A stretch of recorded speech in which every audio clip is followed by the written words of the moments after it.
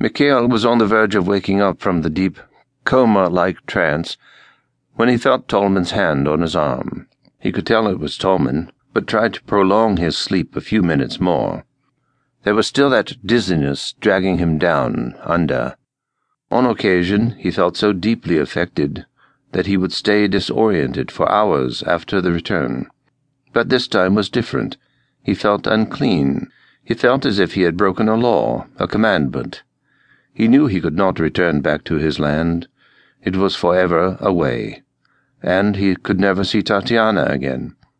He had told her certain things. Now she knew, and Sokolov would know. But Sokolov would want to silence him, and he didn't want to die. Far away, across the vastness of an ocean and thousands of miles of land, a younger woman dressed in a white lab coat stood by her telephone with a grim smile on her pale and exhausted face. Deep within her heart, she was triumphant, for now she was certain that her man, her property, was finally safe. The little clock on her office desk chimed 3 times, reminding her of the old St. Mark's Church where she had prayed with her mother while she was still a young girl. It was almost morning. With her left hand buried deep, nervously digging into the pocket of her white coat, and her right on the door handle, Tatiana opened the office door and slowly walked out into the cold, grey corridor. She locked her office and, with her head bowed down in thought, proceeded toward the elevators. One more thing she had to take care of, and then everything would be all right. Maybe she would see him again some day. One had to be an optimist. Moscow, September 1985. An ambush. He stood in the parking lot of a small restaurant and thought that mind is all about chemistry, and that soldering and chemistry do not mix.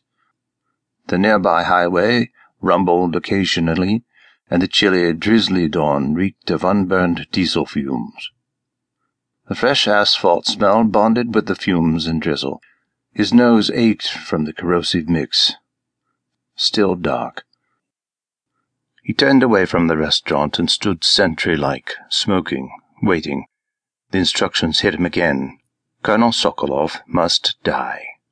He rechecked his wristwatch and noticed time had somehow slowed down. Even the second hand was dragging. He shook his head, tried to rewind the already wound mechanism that was his brain.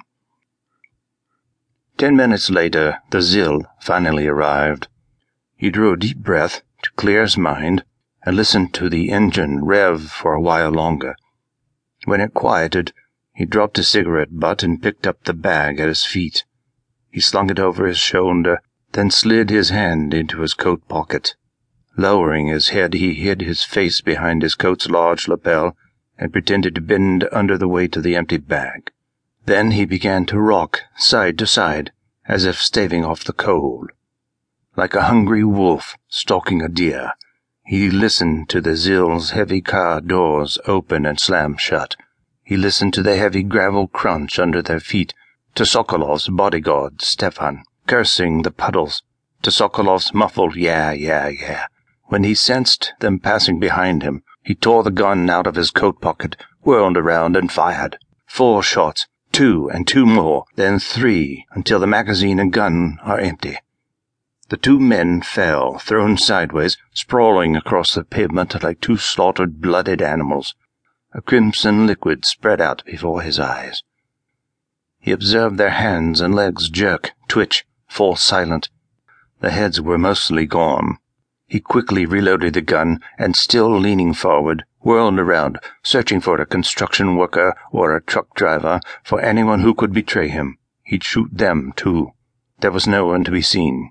He pocketed the Makarov, and, as if released from a otherworldly power hold, he finally ran. He stumbled and slid across the wet gravel toward the Moscovitch. He finally reached the car and opened its door. He collapsed into the driver's seat, muttering, I'm free. Words that would only make sense to him and a certain woman doctor. No one else.